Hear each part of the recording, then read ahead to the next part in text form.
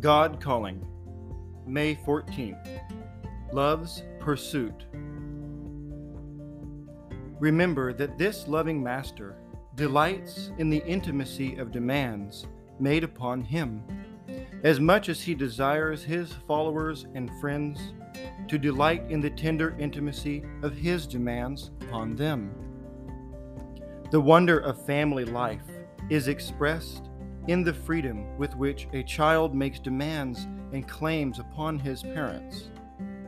Such wonder is just as beautifully expressed in the freedom of his parents to make loving demands, to share in the love and joy of their children. Intimacy comes only as the result of frequent conversations with me, many prayers to me, and listening to and obeying my instructions.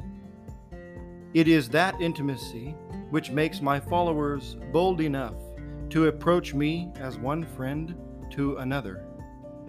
In all things, submit to my tender urging, but remember, I also submit to yours. Do not ask only for the big things I have said can be yours, but also ask for the little tender signs of love. Remember that I came as the world's great love.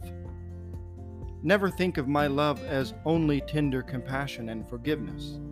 It is that, but it is also the love of a suitor who shows his love by countless words and actions and by tender thoughts. Remember, there is God in each of you too, through the indwelling of the Holy Spirit. Acts 4, verse 31. So as a person grows to be more and more like my Father in heaven, I bring to our friendship a reverent, tender love. I see, as no man can see, the indwelling Spirit within you. A man so often will see in his fellow man those desires and qualities he possesses himself. So only I, being the one true God, can recognize the God in man. Also remember this in dealing with others. Your motives and goals can only be understood by those who have achieved the same spiritual maturity as you have. So do not uselessly, foolishly expect understanding from others. Do not unfairly criticize them for their lack of understanding, for it is like you are speaking a foreign language to them. Amen.